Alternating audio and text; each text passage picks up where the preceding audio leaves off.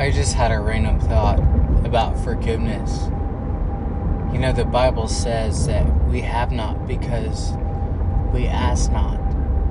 And we always feel entitled to an apology. And we always expect that person to be the bigger person. But how often are they not aware of the effects of what happened? So maybe in their mind, it was never a big deal and you blew it out of proportion, but you feel entitled for forgiveness. For them to admit fault. For them to say, I'm sorry. But if the word says, we have not because we ask not, why are we quick to hold judgment, hold fault, hold blame?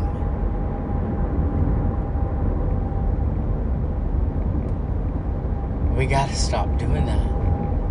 I've gotta stop doing that. You've gotta stop doing that. We've gotta stop doing that.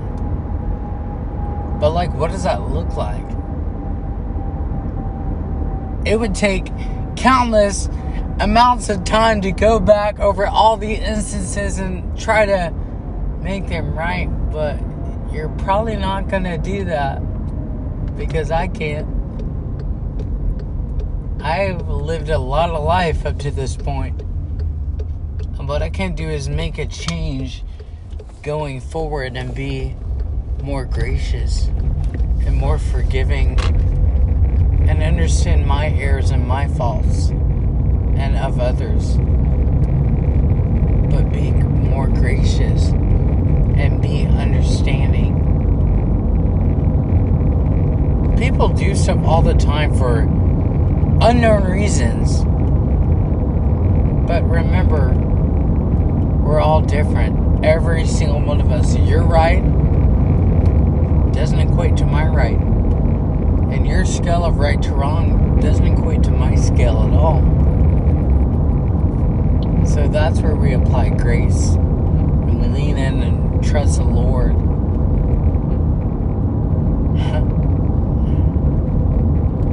Forgiveness, wow. We have not because we ask not. So maybe be the bigger person and say, hey, you hurt me and I did this and I'm sorry. But I love you as a person, as a creation of God.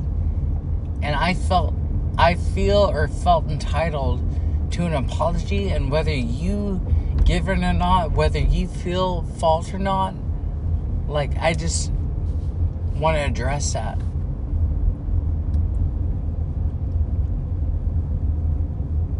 We have not because we ask not. There's a healing to that wound. There's some balm for you. Not a Band-Aid.